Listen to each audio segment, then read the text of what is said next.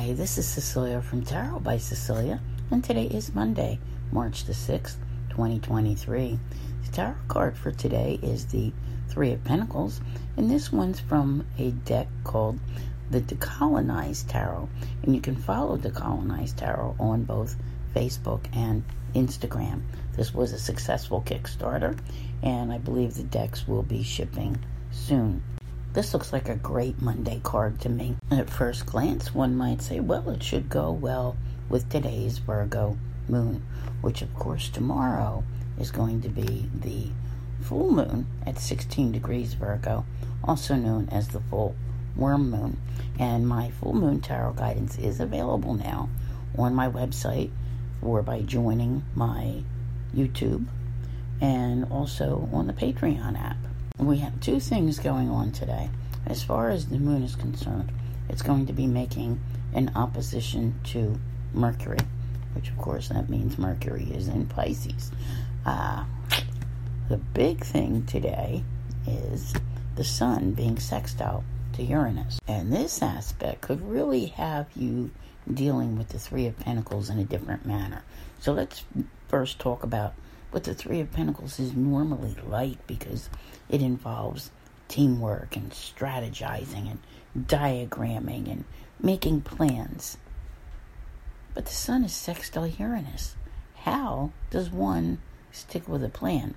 Very, very difficult to do. However, what Uranus is really good for sometimes, especially when you have the confidence which the sun exudes and imparts on everyone, is brilliant ideas. So maybe getting everybody together is a good thing to do. All right? Brainstorming sessions. It doesn't mean things have to be concrete today. It doesn't mean you have to go, put up a presentation and say, this is what we're going to do. Because that's what the Virgo moon wants to do.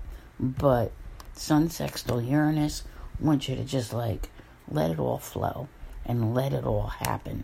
See what everybody comes up with. One of the interesting things about the Three of Pentacles is it's often a card associated with apprenticeship. So when you have a group of people, everyone brings different experiences to the table.